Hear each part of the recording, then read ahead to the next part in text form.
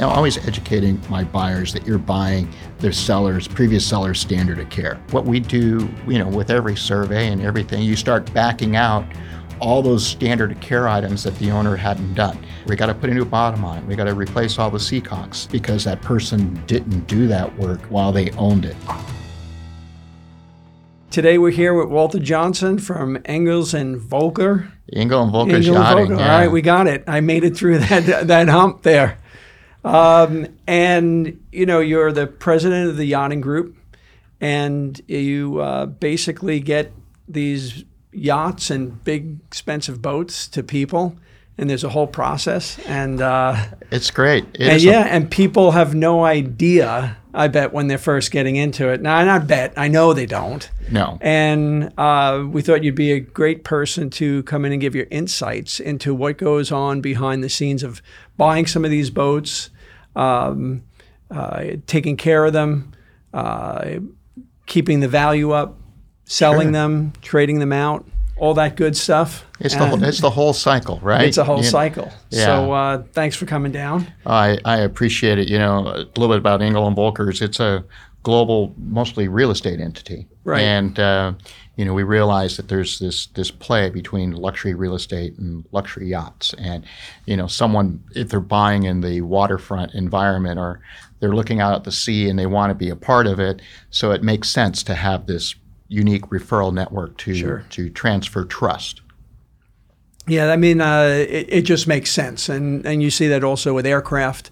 Right. People tie the aircraft and the chartering all together. It's, the luxury lifestyle, right? So you target that market. Luxury lifestyle, luxury at every level. Mm-hmm. Engel and Völkers has an aviation division, a yachting division, as well as the real estate division. Mm-hmm. It's a global entity with 32 countries. It's made its foray into the United States in 2006. And so when it did that, it had already been in yachting in Monaco. So it survived the significant downturn, 2008, 9, 10, right? So you made it through. So that would be an indication the company is, in solid shape across the board to get through that, especially in boating at that time, because the market just completely imploded. Yeah, like never seen before, right? It was a great reset, right? It was our generation's version of the Great Depression. You can look at it from that perspective, and it was a great reset.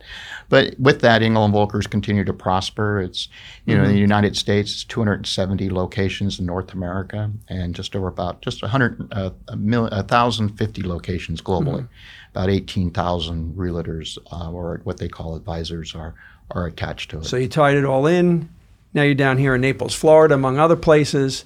And while these big boats are out there, people going through the buying process, it's also fairly similar to what everybody goes through in the buying process with boats. It's just more zeros at the end. And I think when people go out to boating, you had mentioned it. All right, you're by the water. You want to be in it. You want to be out there. You want to enjoy it. It's all the marketing is everything is great. Just write a check. Here's your monthly payment. Get on the water and have a great time. And for those of us in the industry who have been through this and have the illness of buying boats and needing to be out on the water, it just doesn't work that way. And one of the things that your company does is it's more of a, from what I understand, it's more of a full service where you're taking people through the buying process and getting them what to expect. So here comes somebody who wants to buy this boat, and they're at your door. Yeah. What do you do to help them to make the experience a quality experience all the way through from what boat do you want to pick? Right. What do you like? Then when you get it, what do you do? How do you maintain it? How do you use it in the way that you want? And then how do you exit with the most dollars? So maybe you could take us through the process of what you do and get right into the details, because that's what people need to know. It's not what they think on the surface. It's the devil's in the details. But, we spend a lot of time educating our people and walking them through and talking to them about, everybody begins with a dream, right? So they have this overarching dream that becomes a desire, that they want to be out on the water, right? They want to be attached to the boat. And I always say John F. Kennedy said it the best, that we all have an affinity for the sea, right? The same salt in our tears is in the ocean, and so Sure. we're all attached to it. And I think everybody gets a certain segment of the population get emotionally attached to wanting to be Addicted. It becomes an addiction. And yes. you know, by the time we get to them, they're YouTube fanatics, and they've watched hundreds of hours of video trying to ascertain and get where they want to go. And you know, we're here to be advisors and guide them through the process. And so I spend a lot of time just talking to my clients to get to know them, and to also get to understand what it is their dream, whether they have a place to keep the boat, are they parking it behind their luxury home that they just bought or inherited, or have they put their name on a waiting list someplace, because a lot of them haven't thought about it. And I go, well, that's a great marina, but you realize there's probably a year waiting list, and you can't get your name on the list unless you have a boat. Right. You know? Right. So now, you know, we're talking about the luxury market, but do many of these people, have they been in boating before, or what are you finding? Is it, hey, I used to have a 13-foot whaler when I was a kid, or have they come up the ranks? It runs the gamut. It starts off with a lot of people, I used to have a whaler when I was a kid. I was at my grandfather's beach house, and we'd go play on his boat, and that's their memory of their time on the water. Okay.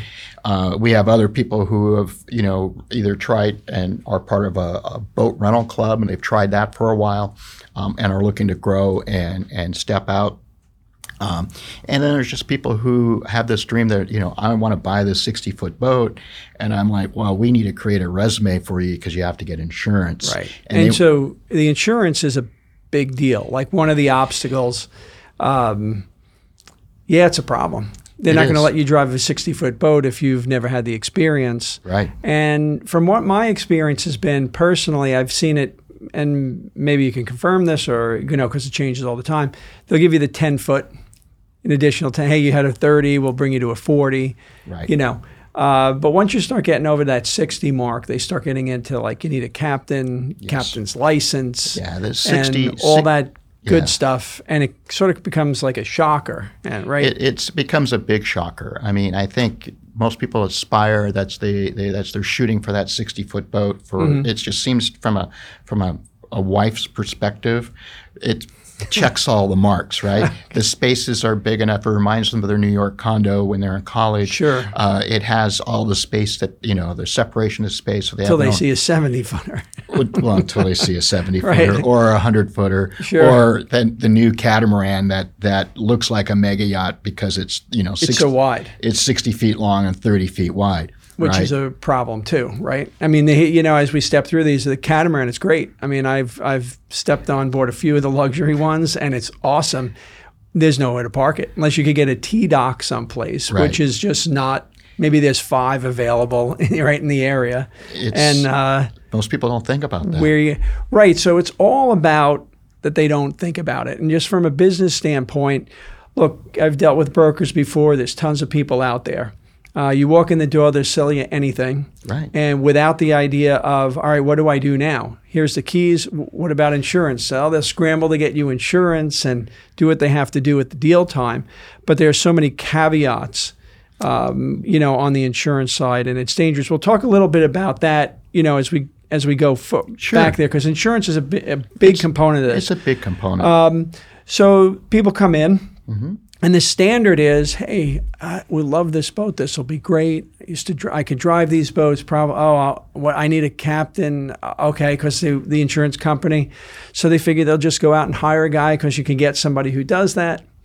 You get on the boat, and we're going to go out and enjoy the weekends, go to the Bahamas. It'll be great. And then all of a sudden they hit a wall, like at the speed like a missile might hit. Right. Well, and it's like, where do I get insurance? I didn't know all these other details in the insurance policy were there that I needed to operate.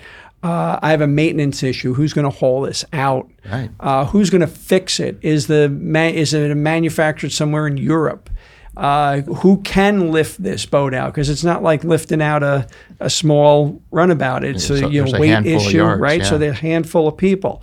And then where do you hire a captain? And who's qualified? And what are the standards? Well, you know, and thing. you find what these people are doing. They start shooting dollars and writing checks. I'll buy that service. I'll take this. And they just run into disappointment. Right. And then they run into disappointment. Then what they do is like, hey, it doesn't matter what I spend. I'm never getting out on the water. How you doing? Let's sell this thing. I'm pissed off. It's not what I expect it to be, and you're out of the market. From a business standpoint, and even a manufacturer standpoint, it's bad. It's bad for business. You can have somebody who could come in and buy a 60-footer, which ranges anywhere from, let's say, $2 million to $10 million these days, right? And they have the money to do that and the income to maintain it and manage it, but they can't get the help and support or the right help and support that they need, so they're out. I mean, imagine having people who could buy things worth millions of dollars to be literally discarded, and they're never coming back. And you know, it's a bad situation. It's a very bad situation, and it's one. I speak at IYBA all the time, and YABA and all the major associations talking about how us as an industry need to pivot and change. There was a period of time where there were so many of those people that you could have the attitude that, well, you know, there's this guy, there's going to be two more walking in the door, so we're not going to give them the standard of care and service that they desire or need, or the education or the leadership, right? And so I always look at it, you have to begin with the end in mind, and the end in mind is I want clients for life. I want people to love the boating lifestyle and exit loving it as much as they entered it. And doing that is educating them and helping them get all of these items up front so they know what their budget's going to be. And, you know, most people, you're right, most people have in this marketplace the throughput to make it happen. They can afford to spend, you know, 20 grand a month in housing the boat and whatnot. You know, so my first thing I tell people is when you're buying a boat, look at it like you're buying a thoroughbred horse. You're either going to be investing in that thoroughbred horse that could break his leg and be worth zero tomorrow, but you want to treat it like that thoroughbred horse, right? It needs a place to stay.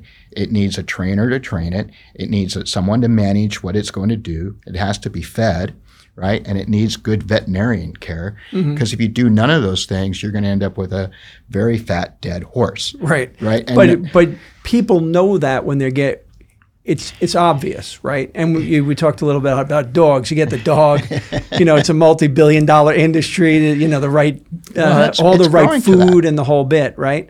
So, but when it comes to boating, right? And one of the reasons why we started this podcast and why we wanted to get into this is that I've never seen the boating industry really change. It's still pretty much like the Wild West. It's very Wild West. And there's so much money and so much, spent and wasted, so much angst about boating.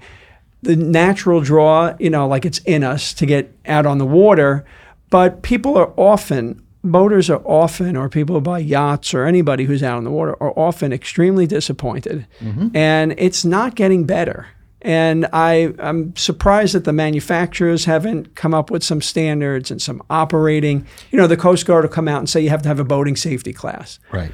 All right. That's pretty much the standard. You go out and you get your captain's license. It's the only license you can get without having a driver's license. Right. You don't have to know how to drive to get a captain's license. So you need the time on the water. And then when you get into these larger boats, you need crew. But they have not professionalized the industry. So if you go and you work on a yacht that's a 100-footer, and you're going to take people over the Bahamas, you're going to go out into the open ocean, right? You're going to go to places that don't have many resources, so the people on board have to know what they're doing. They have to be prepared for any emergency. And they know, you get a good crew and it's great, but what's their career advancements? Like, how do they measure anything? They have no tools to go, hey, we worked all day on the boat, and then somebody comes on and says, why is the crew sitting around? Right. Well, you have no tools in which to manage them. No standard of care. You have no standard of care. They're working their ass off. They wind up getting burnt out. It's not worth it. Nobody appreciates their work, and the good ones are gone. Right. And same thing with the captains. How do you advance the cause? And if you flip it to aviation, another industry that you're in, if you're a mechanic, hey, you're respected. It's expected that the world knows that you're responsible for lives. And when you sign that document and you're on those systems to make sure that you're managing things properly, it means something. Imagine if you had full control of your boat. You felt safer, eliminated the unknown, and you were able to forecast and plan for your boat's upcoming maintenance instead of being caught off guard. Can you imagine knowing exactly what is installed on your boat, down to the part and serial number, on all of your standard and custom equipment at a moment's notice? Having instant access to your manuals while at dock or at sea, and provide custom departure checklists specifically for your boat and your crew. Imagine ensuring the safety of your vessels and passengers with instant access to send emergency alerts, and being able to ensure the value and the pedigree of your boat with digital logs recording the full history of every event on your boat. Well, you can with Vessel Vanguard. We are the leading maintenance and safety management software in the marine industry. We work with a wide range of marine industry experts, including yacht owners, captains, ferry, and tugboat operators. If you're looking to safeguard your assets and preserve your revenue, visit vesselvanguard.com and schedule a demonstration for yourself. The link can be found in the show notes below. We look forward to supporting you and your vessel soon. Right. If you're a captain, nobody looks, oh, look, there's a captain on the plane. Yeah, whatever. Right. Anybody could drive that thing. You know what I'm saying? They can't on a boat, but that's the perception. And there's just never, what do you think is the reason for that, and what's the solution? Yeah, the reason it's been real easy. Right. Mm-hmm. And there hasn't been a lot of casualties and a lot of whatnot. When there's an airplane crash, it's front page news. Sure.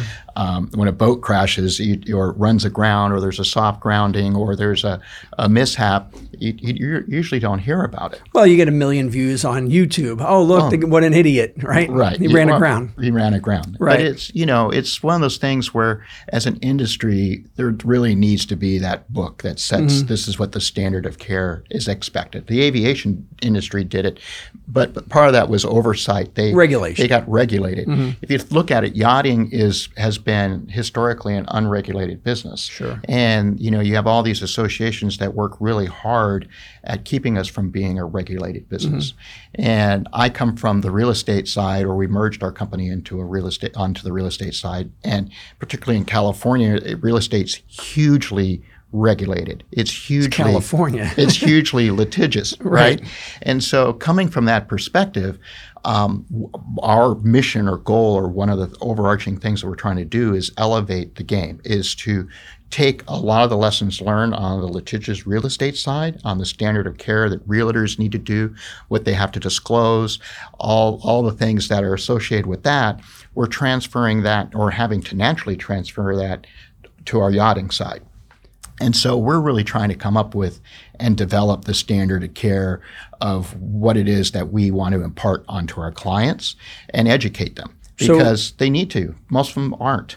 Right. And so you're of the feeling that, hey, listen, regulation is both good and bad, right? It is. Free market people are like no regulation, but it has its place.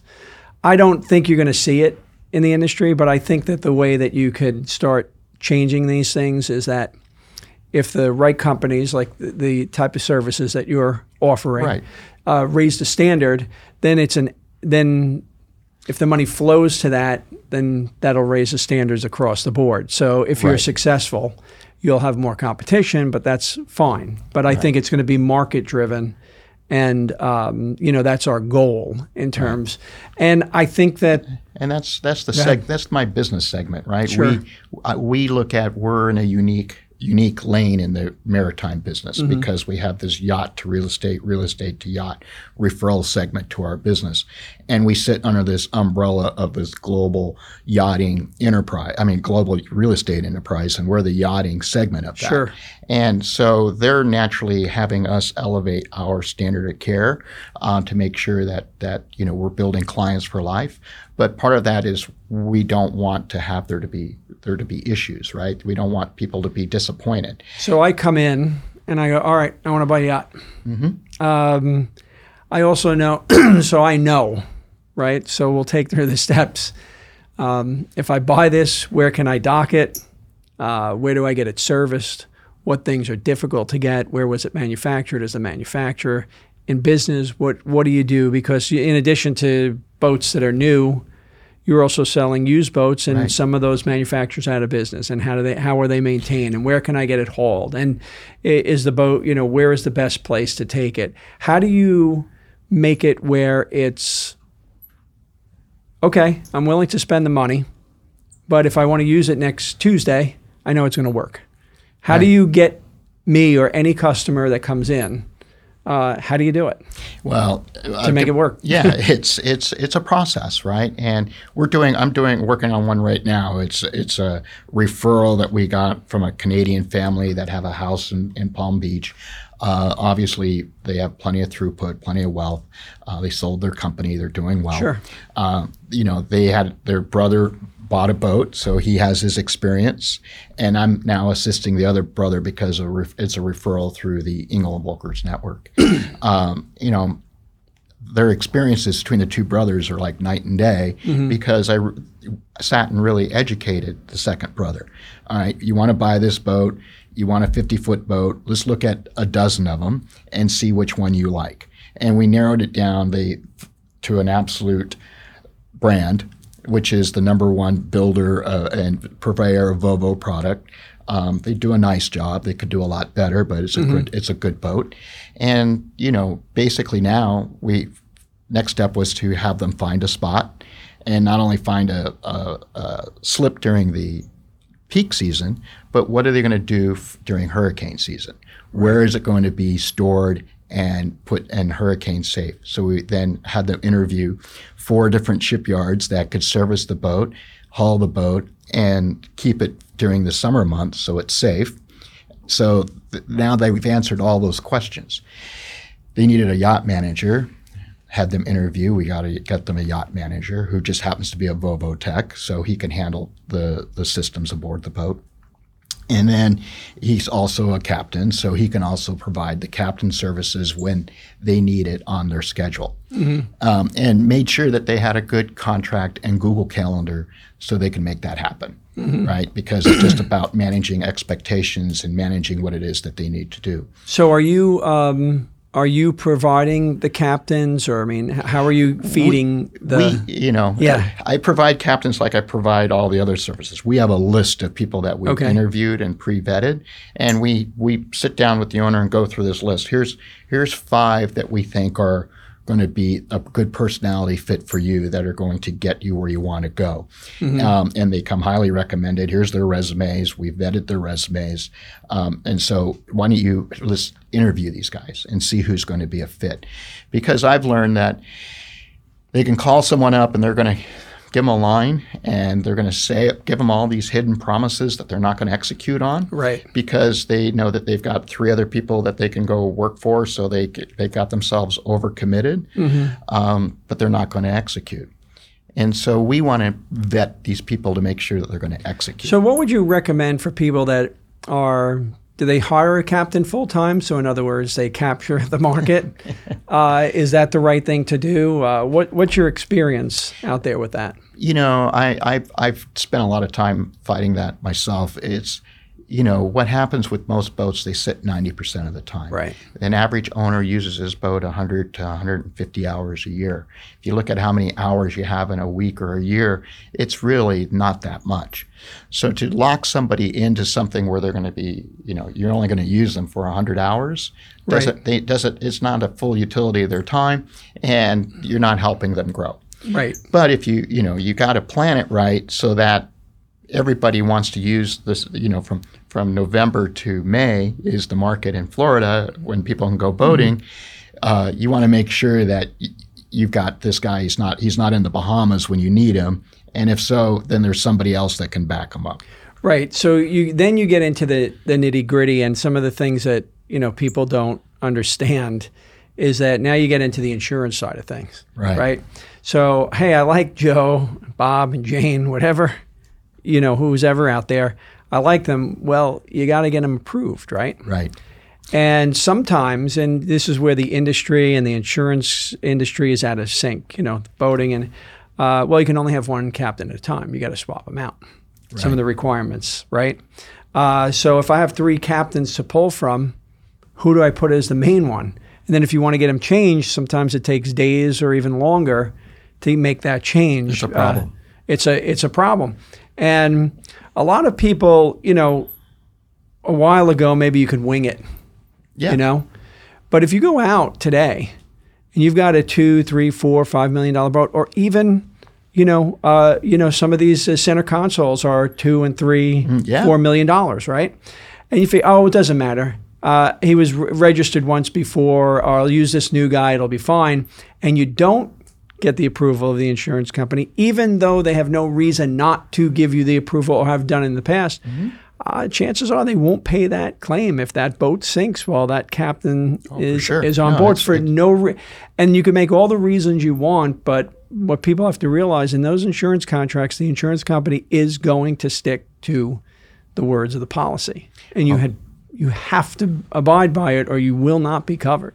Oh, for sure. And if you don't have your boat in an approved hurricane hole or an approved hurricane vetted yard from October to May, it's a problem. Yeah, and with hurricane, things that people don't realize. It's it's one of the reasons too. Well, we did the whole vessel Vanguard system, is to be able to keep track of everything that you do. Like you tying down a boat.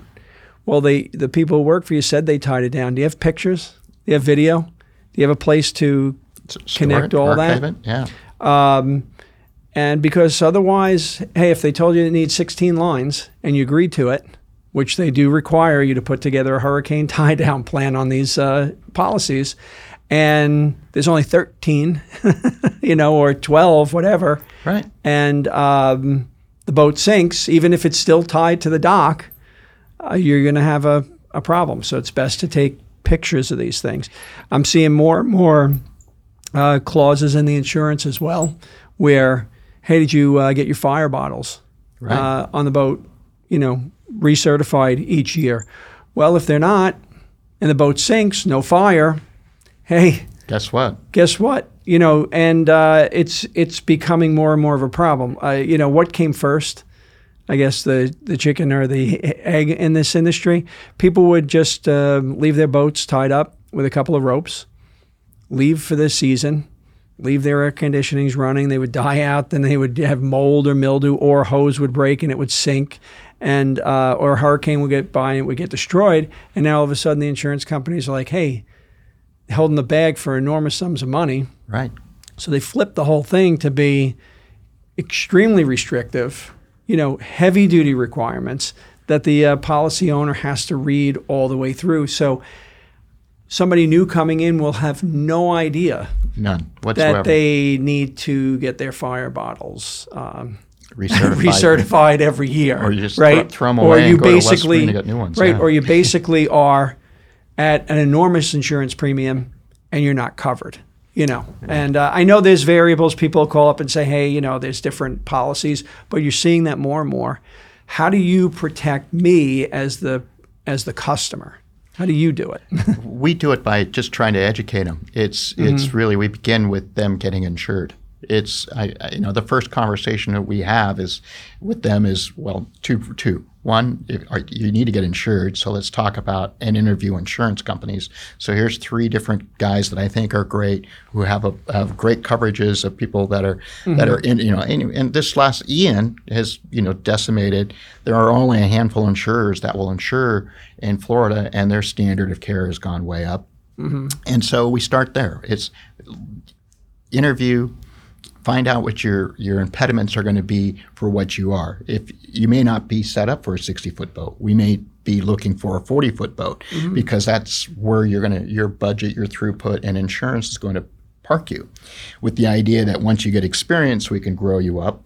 Or if you want to be at 60, the insurance company is going to dictate what it is you need. Who the captain's going to be, where you're going to keep the boat, what the standard cares are going to be, and some are even saying, hey, if you don't get your boat out of Florida, you're not going to be insured. So park it to the safest spot you can because, sorry, we're out of the game. Right. So then these guys have to realize that their $3 million is self-insured at that point in time and be comfortable with it. Right. But at least that they know. They know. Because everybody's shocked when the shit hits the fan. Right. It's the unknown. And if you're dealing with a broker and a broker agency whose thing is, don't disclose or don't have a conversation because you don't want to blow the deal up.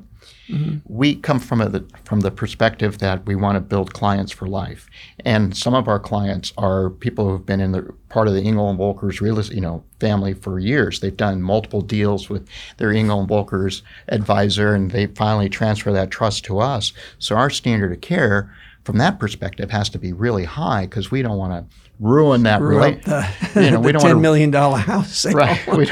Or from the other rep in your company that'll come and kill you. Right. And so that's the last thing we want. I mean, and it could be as far as, it's like some family office that just sold a ranch, or they're repositioning their assets, and we get pulled in to help. What are we going to do with grandfather's mega yacht? The family had a lot of fun with it. They want no part of it. They don't want it. Right. And so how do we reposition that and get them out of that? And whether it's donated or whether it gets redesigned and rebuilt and put to a new standard so we can sell it. You find a lot of boats in our life experience where it was grandfather's boat. Grandfather went, grandma's still alive.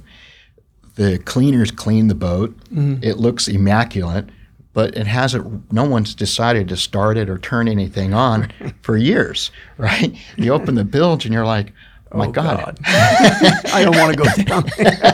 It's like, how is this boat still floating? Exactly. Right? Because no one's run anything or done anything or even bothered that, maybe they think green is good. Right. Green's not good. Right. Right. not in your bill. It's not in the bilge, right? And so it's and who knows what underneath looks like, right? It just begins there. And so then it's just. So you'll help people actually get get it up to cleaned up, get it prepared for sale. We will go through the process to get the right. Let's begin with why don't we just get it get a surveyor to come in and survey it and have an independent right, and hope that whatever he's poking at doesn't cause a major issue, right? But it's beginning with that. So you have a platform, and then we can have the discussion with the trust and where they need to go to get rid of that asset to make room for what the next generation of kids want to get, right? They want to get the new center console that has all this stuff, but none of them have gone to a boating course and know what they need to. And so we then there's a whole other set, we go back to the insurance on that. You get the speed. Right. Outboards are, hey, steal them left and right in South Florida. So there's all these other issues that come. People just don't. There are so many unknown potholes in the road. And we can't think of them all. Right. But we're developing a good list of questions that we have, and just to kind of give people a basic. So on those questions, right? How do you get? I've been boating. It's a long time, right? And part of the problem with boating, if anything, is that you always buy the wrong boat. Because what you want to use it for today is great, and then you'll use that same boat for something else tomorrow, and it's not practical. Right. Hey, I really need to, and I just want to run out a couple of miles offshore, do some fishing, come back in, center console, great. Right. Now you get the family, all of a sudden, where are they going to sit? The kids will go flying. All right, we need something else. So maybe I'll get a faster boat with a cutting. It never seems to match up. So the higher up you go, the more you sort of have to get it right to keep that customer long term. How do you? It's having a dialogue. Yeah. It's really spending time and having a dialogue and going through a checklist of not only what the husband wants to do, but what the wife wants to do, and how she, the typical one is that the husband's all gung ho, but he's going to be driving. Who's going to be tending the lines and throwing the fenders over and actually getting the boat docked? It's the wife, right? And it should not happen. It should be against the law because it probably costs a fortune in divorce or maim, and it's just pain and suffering, right? The pain and suffering. But hey, what's really good out there now is those electronic controls. Well, Volvo's doing a great job. Yeah.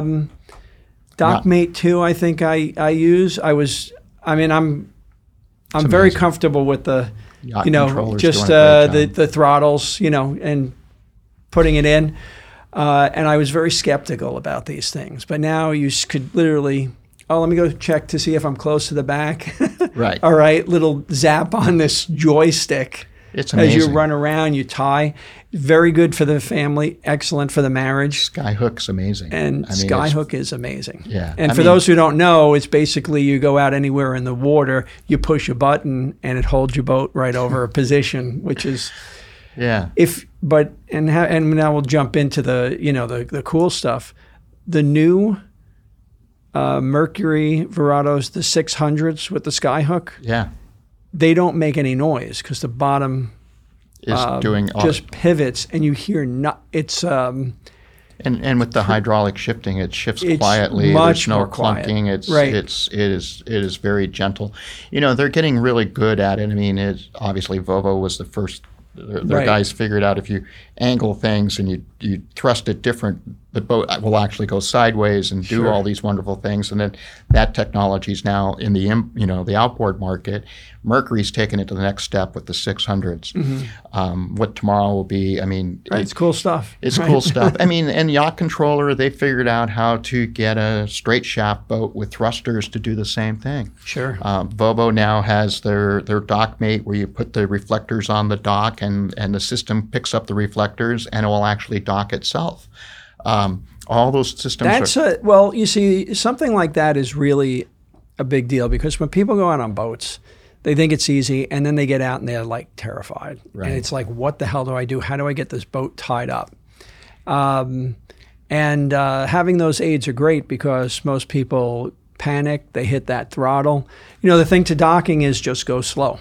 Right. It doesn't matter how bad it is. It does You not. could go sideways, you could embarrass yourself, but if you tap, you know, you're going to get scrapes at worst. I tell people you go slow like a pro or fast like a... Right. You can say it. Right. Slow like a pro or fast like an ass. It's, going slow, there's nothing wrong with slow. Sure. And like you said, if you never go faster than wanting, if you have a hard-boiled egg, do you want to crack the shell or crush the egg, right? You want to hit so you're cracking the shell. Right. And if you can any landing you can walk away from is a terrific landing. Sure. They say that in airlines. And when you're learning to fly, you landed, you can walk away. That's a great landing. You might bounce twice along the way, but at least you walked away. So listen, you go out there and you want to dock, and then when you're in front of a crowd, you're like, oh God, right? Oh. No matter how, as you get better at it, it doesn't faze you, but it takes a long time. So picked up a boat and with this Dockmate on it thing. And I said, no, I'm going to just dock this with the throttles, and I'll just do it because I feel more comfortable. And the guy who picked it up over in Fort Lauderdale, and we're coming back around to Naples, and he said, you don't understand. I said, no, I want to just ease it in. I want to get a feel for the boat. He's like, listen, the key with docking is cheat. It is. You cheat. Cheat because, and to some extent, look, you want to do it. It's like, hey, how do I start a fire? Great, I know how to start a fire without a match. Great, now I don't have to do it. I'll use a lighter. It's good to know the basics of docking, just in case your systems go out, and so you're not panicking or something comes up. But for the most part, these tools are great because they do make a big difference, and they could get you in. You've got current, you've got wind, you've got all these factors, new areas. I mean, if you go to Marathon, you got the wind coming one way, you got the river going the other way. And it's crazy. The tools almost take all that angst and that risk out of it. Oh, for sure. I mean, joystick is changed everything. Mm-hmm. Yacht Controller, all those systems are great. And one of the things that we do is we always make sure they all work. Go out, test them, make sure that the right personality is attached to the joystick, so it does everything. That Skyhook keeps you within your 1 meter circle, so you're not going anywhere crazy, or if it's all of a sudden the system switches and you're reversing now in full reverse because the computer, one of the switches wasn't right. It's making sure all those things are perfect to begin with. Like I said, getting back to beginning with the end in mind, right? Sure. And then, just teaching people how to do that. I mean, we always go out and find a buoy and say, okay, here, let's use the joystick and let's walk ourselves around this buoy and touch it with all corners of the boat, just so you get an understanding of you can really run this thing gently. And that's, that's the key. So when you go out, do you take the owner out and you give them some training time? Do you go through it all? Like most people don't use their anchors. Do they go through, all of a sudden, as an electric anchor, are the batteries charged? How long could you hold, Right. What, even on the joysticks, how long can you use them for? If they're not hydraulic, you've got time limits there. Yeah. How do you pull an anchor out if it gets jammed? What do you do with that windlass if it doesn't work? Because I think when people get into those situations, it could be traumatic for them. Oh, and then yes. you could get somebody who's like, hey, I lost my engine and I started drifting into something. I'll never be in that situation. Here's the keys, sell it, goodbye. Right. It's a big problem. You've lost a client. You've lost a client for life. Yeah, no, it's crazy. We try to go through all the basics. I mean, and make sure that people have the basic understanding of how their windlass works. Make sure the fuse switch is popped and reset before you leave the dock. So in case you lose your motors, you can anchor and call me or call call somebody for help. Get somebody to call and come and help you. That's the nice thing about Florida. There's plenty of people out there to help you because there's so much stuff going on. Because there's so many boaters that go out boating that aren't prepared or educated. As an industry, we have to do a better job of raising the standard of care and having everybody have a basic understanding. When I grew up sailing, the purveyor of basic knowledge was the Red Cross. You had this Red Cross manual, and if you could follow that, you were it. And one of the first things that I worked on as a young man was we need to elevate the game and give everybody a standard of care so that all yacht clubs taught sailing to the same degree. And since then, ASA was formed, and ASA has done a great job of creating a powerboat course and a basic sailing course that give people that's basic knowledge. And I always recommend all my clients, if you're on the sailboat side, go get your ASA 101 and just know how to have this instructor teach you all the basics so you have a platform to go from. In the old days, people would buy a boat, you'd give them a 6-pack of beer, you push them off the dock and off they go, and they would try to learn how to go boating by trial and error. Right. And fortunately, some places are better than that. I mean, Southern California is a perfect spot to learn by trial and error. You have, Mediterranean weather. There's not a lot of current. There's not a lot of bad weather. All the channels are wide and deep. There's nothing to run into. So, you can. Those people had a long runway to learn what they needed to do, right? Other places like South Florida, you have a very short runway. Because you can look in a harbor and you go, oh my God, that's such a great estuary and harbor. You don't realize that 90% of it's probably 2 feet deep. Right. And if you try to transverse it, you're not going to look good. Right. And there's so many people out there that just don't know. Don't know. And it's look, but the industry's booming regardless. So the industry has the lure to the water and the short memory, right? Well, it does, because it's, there's another person going to walk in the door because demand is high. But, I look at it, we want to create clients for life, and we want to have boaters be safe. And I want to hear their stories when I call them up a year later to check in on them and see how it's going.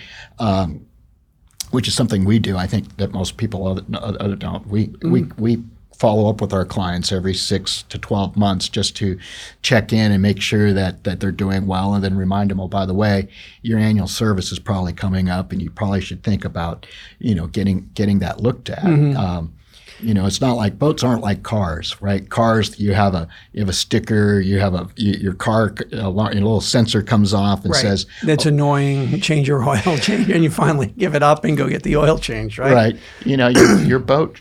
Most boats don't have that. They don't have anything like that. Right. And so, Mercury's getting better at it with their computer. It's not there yet. It's getting better. Sure. Volvo's trying to get there. It'll get better. But for the most part, any boat that's, 15 years or older, it's as analog as it can be. There's nothing there. And unless you were diligent about it, you're fighting a losing battle. Well, it's also in the industry. It's hey, I'll do it on an annual basis. I'll look at it once a year, or I'll fix it when it breaks. Right. And it's not necessarily. It's not a car. You can't just pull over to the side of the road, right? Right. It's not. It's not a plane where you're going to fall out of the sky. So you have this. Manual. Yeah, I don't use the thing much. I'm sure it's fine. It worked the last time. And in boating, weeks or even months could go by, and you could think that you went out last week. Right. It's just it could be because you have to convince yourself that you're paying all this money. You use it all the time, and you don't. But so what about do you guys offer like training? I met some people a couple of years ago, and they said, hey, they bought a boat, but they went out to a school over like in Stewart, and they took a class for a week where they actually took them out and they used the boats. They learned how to dock. They learned how to anchor. They learned about the basic systems on the boats. I mean, I think that everybody, again, not into regulation, but I think it's more the education. Hey, you're going to buy this thing. You should take some of these courses because they're real hands-on. The boating safety course, hey, what do you do when you see a green buoy? And I'll check the box. And who has the right of way, port, starboard. All the But basics. it's has nothing to do with what do you do when you're out there. Right. How do you dock the boat? How do you anchor it? How do you, which side of the buoys do you stay on? You guess. Right. So do you ever put clients in that way, or are clients not willing to do, there's also got to be some resistance from clients. It's not all the industry. Hey, this is no problem. I'll just start the thing up and go. Right. How do you? Well, you're dealing with people's egos, right? And, when somebody's, I always tell people buy with their hearts, right? So they fall in love and they buy their boat with their heart, not with their mind, with their heart. Their heart doesn't go through all of the what ifs, right? Sure. Only when it gets to, they start thinking about it logically.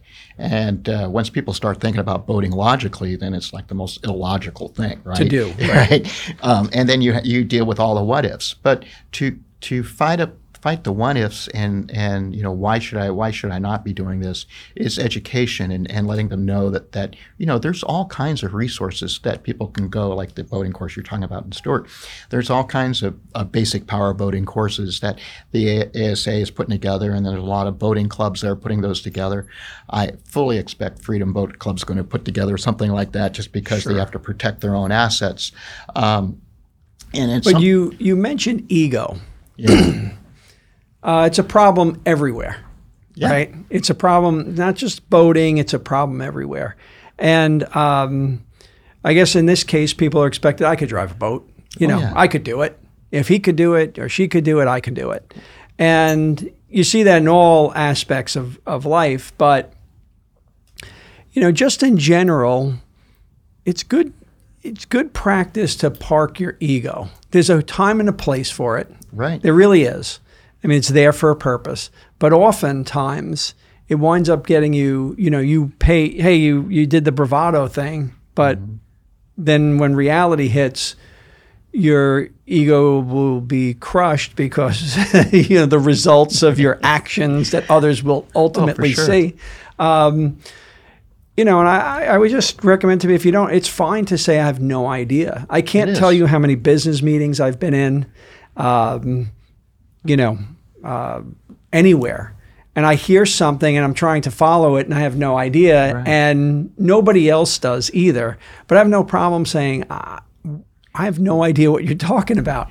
Well, we're all trying to learn that Right. as you build your business and whatnot, you want to get to the point where you're the dumbest person in the room, right? If you're doing a mega yacht transaction, you're probably if you're a sales guy, you're the dumbest person in the room because they've got a dozen attorneys on either side Right. working through the structure of how it's supposed to be.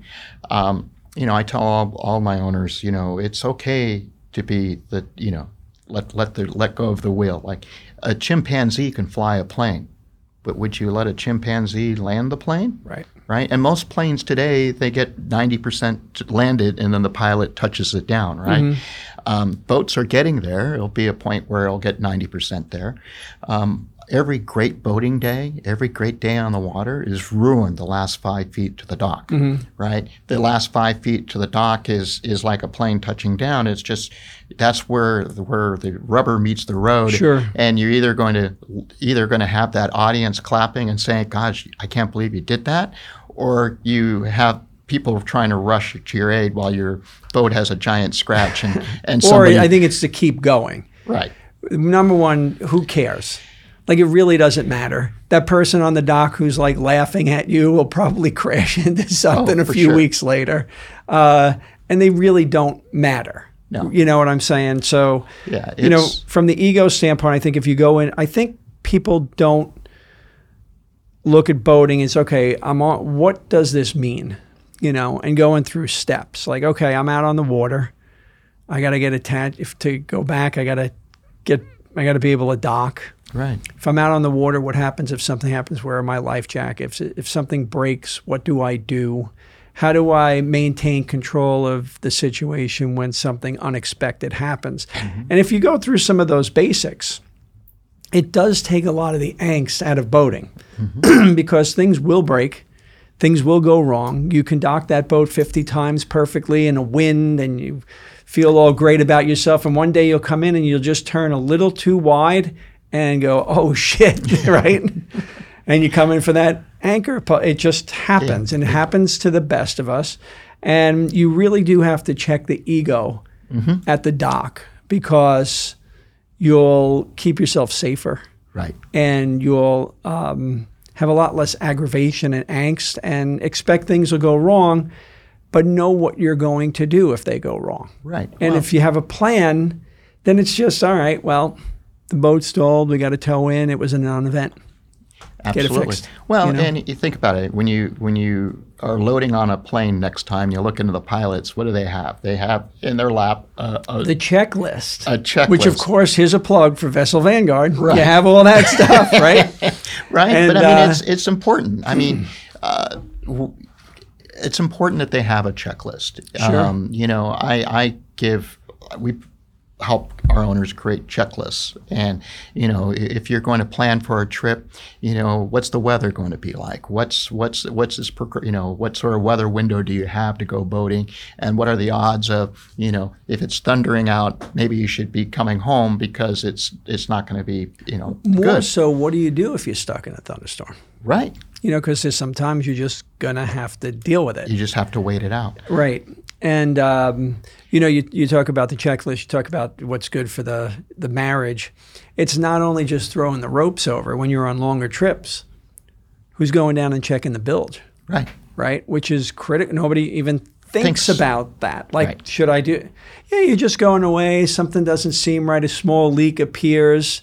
Right. The only time you're going to know it was when you hear bilge alarms going on and you got, 2 feet of water. Yeah. In your boat, which, is a problem. So there's so many things to consider. Well, it's the whole safety at sea consideration. It's I grew up doing a lot of offshore racing and offshore sailing, and before there was ever a safety at sea orientation, like how do you deploy your life raft, and how do you get in it, and Sure. what do you take with you, and what do you do when your boat is sinking?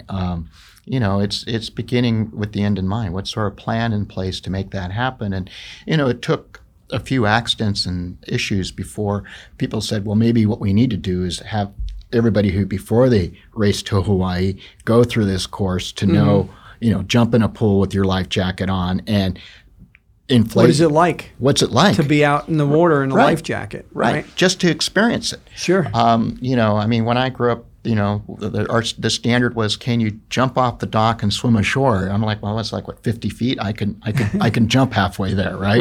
Right.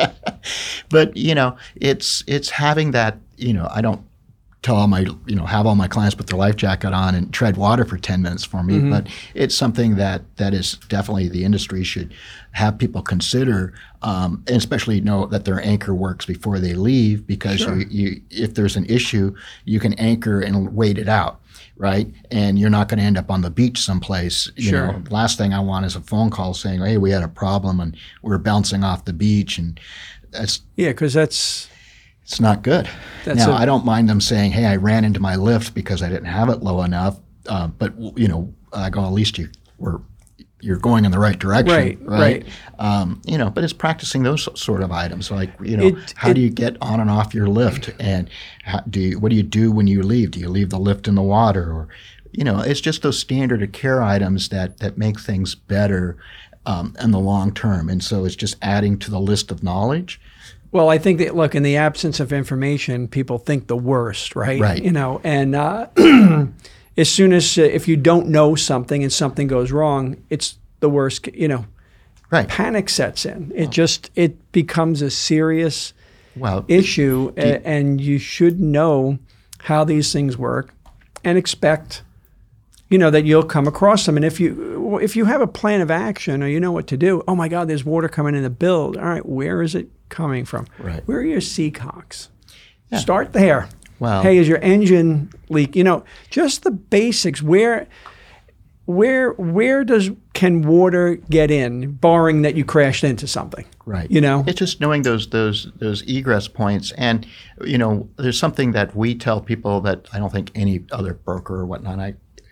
Part of their plan, and part of the plan that we have the captain do is every time he's on board is to exercise the seacock, make sure it closes, make sure it opens, because you never know when you need it to close. Mm-hmm. And my life experience, every seacock known to mankind probably hasn't been touched in years. If you don't exercise it, the grease turns to wax. It freezes up, and you can't get it closed.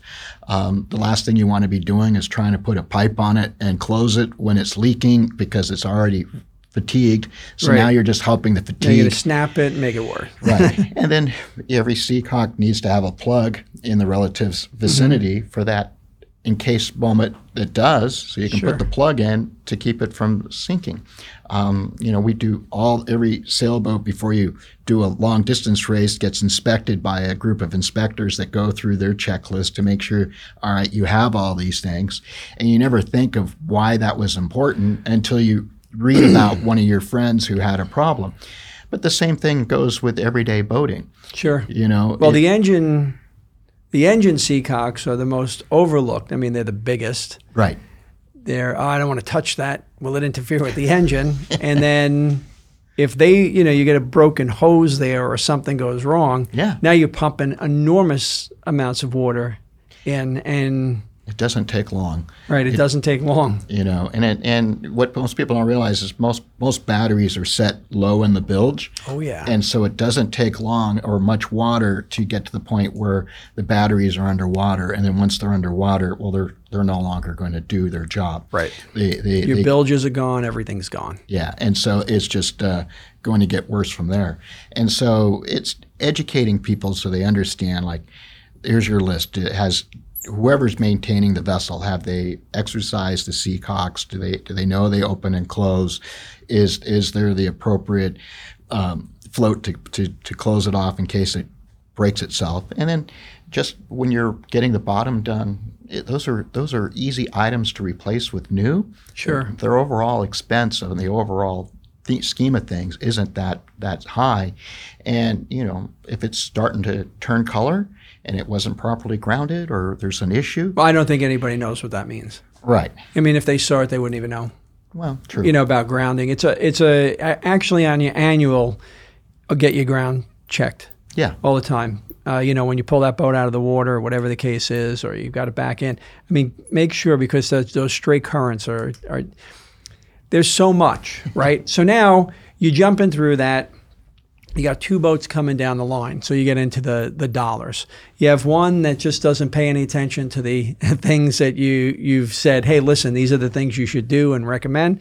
And it comes in, same year, same make, model. Another person comes in with the same boat and says, okay, we want to sell them. Mm-hmm. And they have checked their seacocks. They have done their maintenance. They know where things are. They know how to operate the boat. And they pull it in. Same year, same make, model, same hours. What sells faster and what sells for more?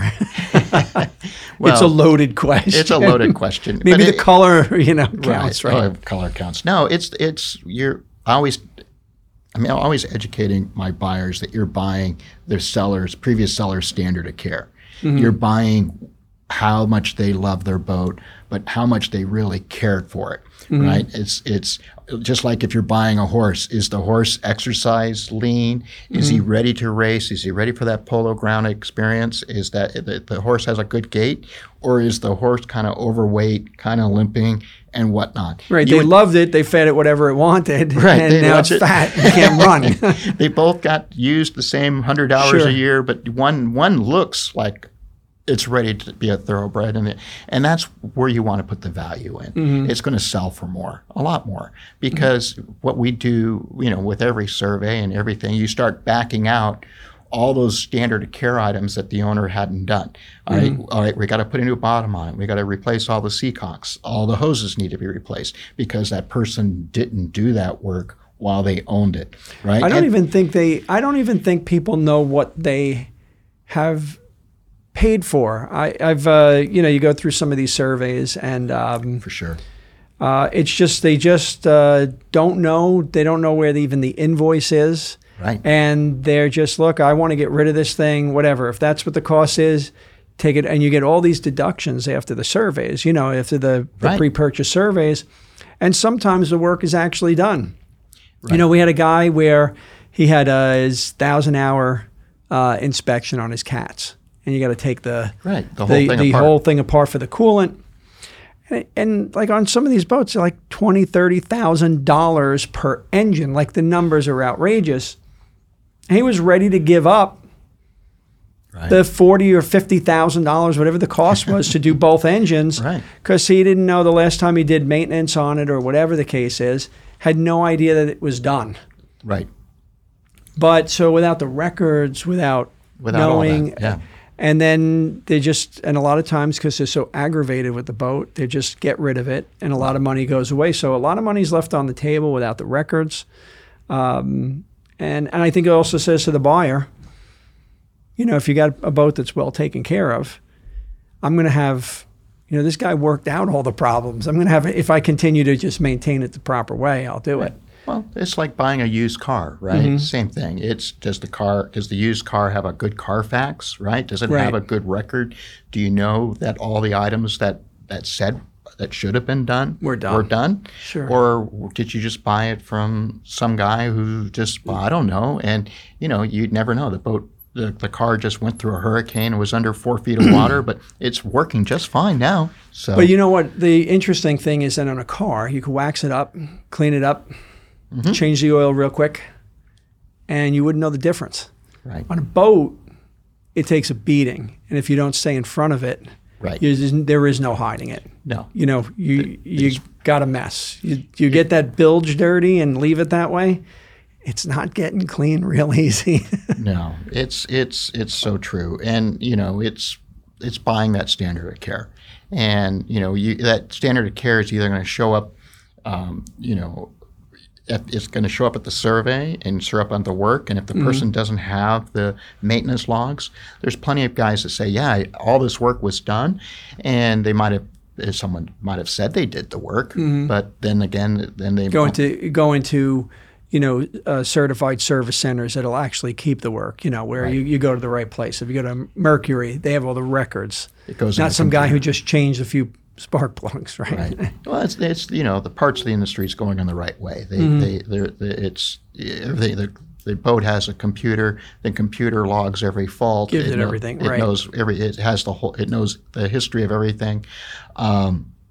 And that's easy to be found once they plug their computer in and they start asking you, well, why'd you keep trying to run it with the low battery? And you're like, oh, it's just one of those things, right? Right. Knowledge is powerful, right? And knowing what you're buying, going in there educated. We do a lot of our sellers. We'll go to them and say, let's do a now that we're listing it, let's do a pre-purchase survey, but let's do it now.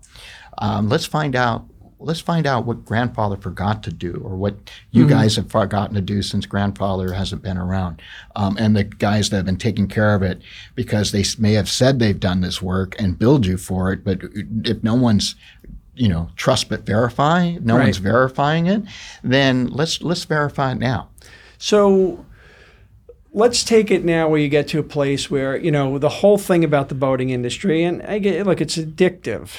It is. And once you're in it, that one day on the water, that one great day on the water sort of like blocks out 50 bad days, right? And time suddenly makes you deliberately forget the problems. But there are a lot of times where people come in, hey, I want a boat. And if you start talking to them and you're honest with them, how many will walk away who are not addicted yet? A few. I mean, and have you been so bold to take that attitude and approach? You don't have to answer that. No, if you don't actually, want to. we have.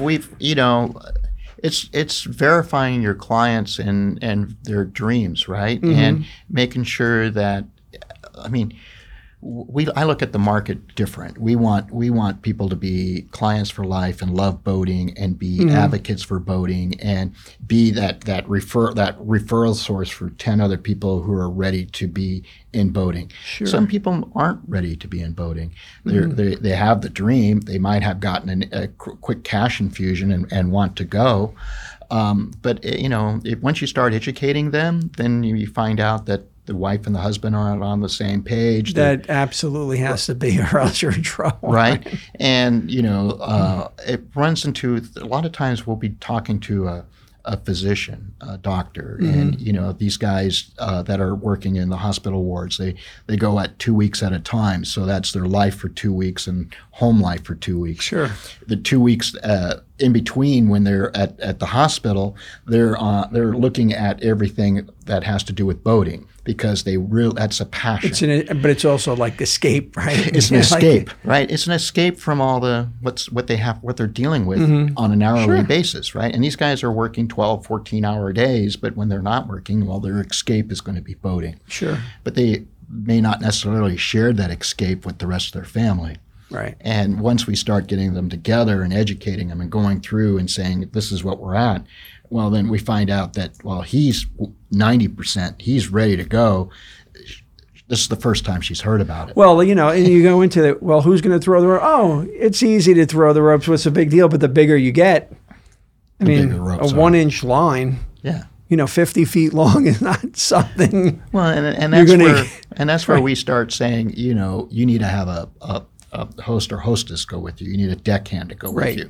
So you have a captain and a deckhand. And some people don't want that. There's a whole bunch of things. But what's interesting about your business model is that if your clientele are coming in and you're going through these processes and you're taking them through there and you're being honest with them and they decide not to buy a boat, there's no way they're not listing their house with you. Right. Or if they want to buy a plane, right? I mean, because it's not where you get honesty, and one of the core things about customer service and support is to be honest with your customers and make them first. If they get that sense, they're going to go out of their way to use you any way they can, and they're going to recommend the hell out of you. Right. So it's an interesting approach that you have, and I think it's a good one to have, because I think if somebody comes out and says, "All right, they warned me, and I didn't realize," well, it's my fault. But a lot of times when I didn't know, you never told me. You never told me to look at the fine print of an insurance policy and the thing crashed and I'm not covered for some technicality. You didn't tell me about an anchor. Well, things like that. That's why on all of our business cards, all of our guys are advisors.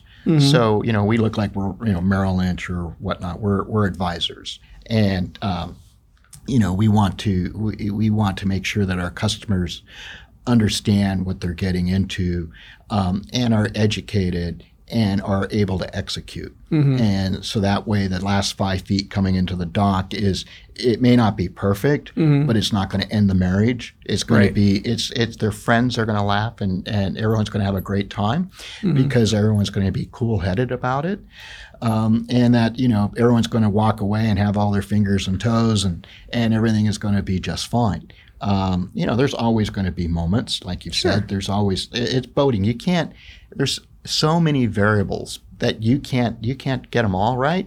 But if you have the basis and you have a certain level of safety, then you're going to have great days on the water. Right. Your moments, your good moments are going to be good moments, but your bad moments won't be so bad because you have that standard of care and that basic knowledge that will get you through 90% of those problems. I've been blessed to sail, all the way across the Pacific and sail through storms and whatnot. And what got us through the storms was we were prepared. Right. And the team was prepared, and we knew if the mast came down and whatnot, we were ready, and we would get to where we needed to go. That we had that tenacity, but we also had the skills to get where we needed to go. Everybody knew what they needed to do. Right. Hey, if you got a breach, this is what you do. If this comes down, what to do, what lines to cut. Yeah, so, and even then, during when you're in a squall and it's winds 80 miles an hour and the seas are 40 feet tall, you have guys that are like, well, look, we're just an accident looking for a place to happen. Sure. And, the world's coming to an end. You go, no, it's not coming to an end. This is just a storm. We'll ride through it, and we'll get to where we need to go, and the sun will come out, and it'll be great. But, unless you're prepared, that when you're fearful and you're scared and you have those issues, you get your fear overtakes who you are, right? And then you're not safe for anybody, and that's not good. Right. And so it's to be prepared out there. So you've been out in the wild blue on a sailboat.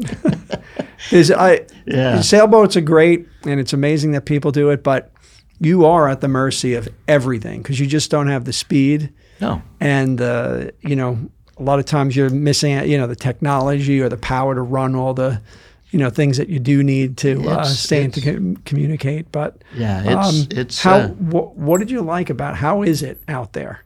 How is it just winging it with like a hull and some sails and going across an ocean? I mean, it's pretty crazy. I got picked by the Philippine government to help them celebrate their centennial in 1996, and we did organized a sailboat race from Acapulco to Manila to retrace Magellan's steps and to celebrate the trade, the 400 years of trade that went between everybody from China would go to the Philippines and trade gold for spices, and then the Spanish were smart enough that you'd sail all the way west and then wagon train across Mexico and then sail. They didn't realize there was a shorter way to get to where they wanted to go. But it was a great adventure, and part of that was each leg was over 3,000 miles from Acapulco to Hawaii, and then Hawaii to Guam, and then Guam to Cebu. With 6 people on a 50-foot sailboat, it's you're out in the middle of nowhere, and you're really out in the middle of nowhere. And we did it during an El Nino winter cycle, and so we had some all the major tropical storms that were coming out of the Pacific, coming into the Gulf of Alaska. It got pretty nasty. And but when you're out there and you're dealing with stuff like that, it's when you know that your preparation has prepared you for the storms, and that you can bear pull, sail through them, and then be ready to go when the weather is. So was there any terror? Did you go like, oh God, we're done for? We had one day where one morning, and had been sailing all night in 45 knot plus winds and storm sails up, and I looked out on the horizon, and the sun looked like the sun was clearing and the clouds were clearing, and that the water looked like it had gotten flat. And so I was like, oh, this is the worst of it.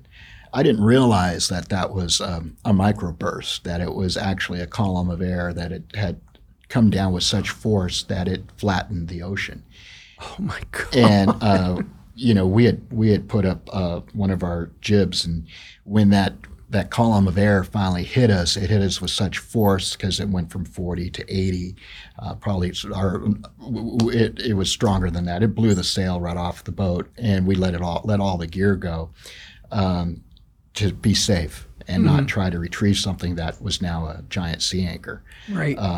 But it was, it's one of those meteorologically things that I'll never forget for the rest of my life. Right. But it was, a life experience because, that could have been the end of us. We could have lost everything and lost people's lives if we weren't prepared to instantly react when just cut the lines, get the sails off. Yeah. Otherwise, it'll drag you right down. Yeah. Just abandon it. It was bad idea. Sure. Right. And we'll just get through this storm. But it's the fact that the team we were able to it wasn't like we had to talk about it and have a discussion. We just reacted. And it just goes back to the training.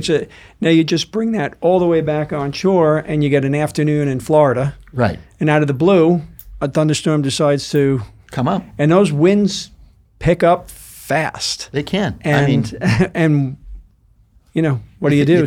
You think about how heavy a thundercloud is. If you look at some of the cloud tops in South Florida, they're up at 60,000 feet, and you're looking at how much water comes out of those clouds, and how much pressure there is.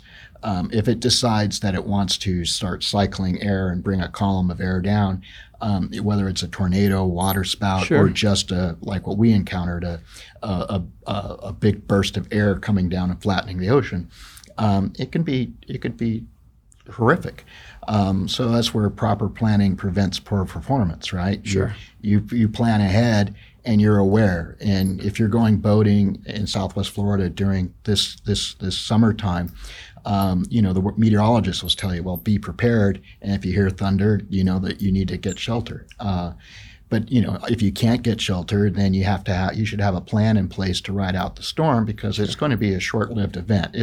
Right. It is. It's the first blast is the worst. It's the worst. Right. It's the wake up call. It's the wake up call. But if you can see it coming, and you can see it coming, if you're aware, right? And it's teaching people to be aware. It's good to be boating, but if you're the captain and you're the person driving the boat and you're in charge, you need to be aware. You're taking care of all those lives that are aboard. And if you see these clouds and you see this storm and you can see it coming, if you don't have the room to do the 90-degree roll, like the storm's coming, go 90 degrees away from it. Be prepared, and if it's coming, be prepared. It's great that you're talking about these things, and it's refreshing to hear as you're out there. I mean, there's plenty of good people in the boating industry, but your approach to this and giving this information to potential boaters or people who want to buy things, and going through the real sore spots. Is everybody on board? Can you check your ego? Do you know how to operate the thing? Here's the things that we can do for you. These are the things that you can expect. You have to maintain this.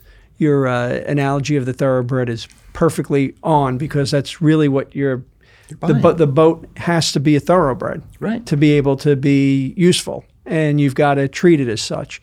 And laying that out to potential customers, which possible they can walk away or give the other partner the ammo to put a stop to it. Right.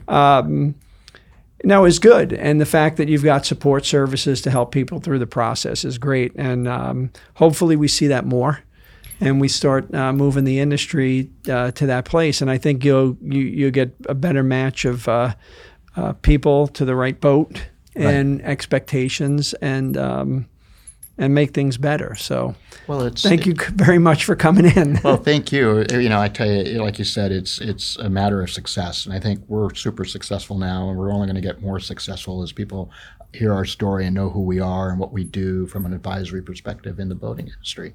And it's just, we want people to have the best days on the water.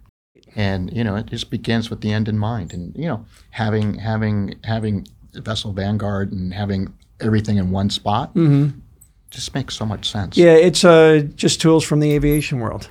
Right. Planes work all the time because they're maintained. Right. that pump isn't 18 years old. It's 3 and it's got to go even though it works perfectly, right? And then they don't, and then they work all the time. So it's very important, but we're seeing more and more operations and individuals and charters and fishing captains, understand the benefits, and it's significant. It's so important. I mean, there's so many captains that are used to, if you tap on the air conditioning just right, it'll still. Wasn't working before I tapped it. Here we go. It's getting ready to blow. Right. But so I think, with Boating Insider, we're trying to get the professionals like yourself, people of all areas in the industry. And thanks for contributing today. Thank you. We appreciate your time.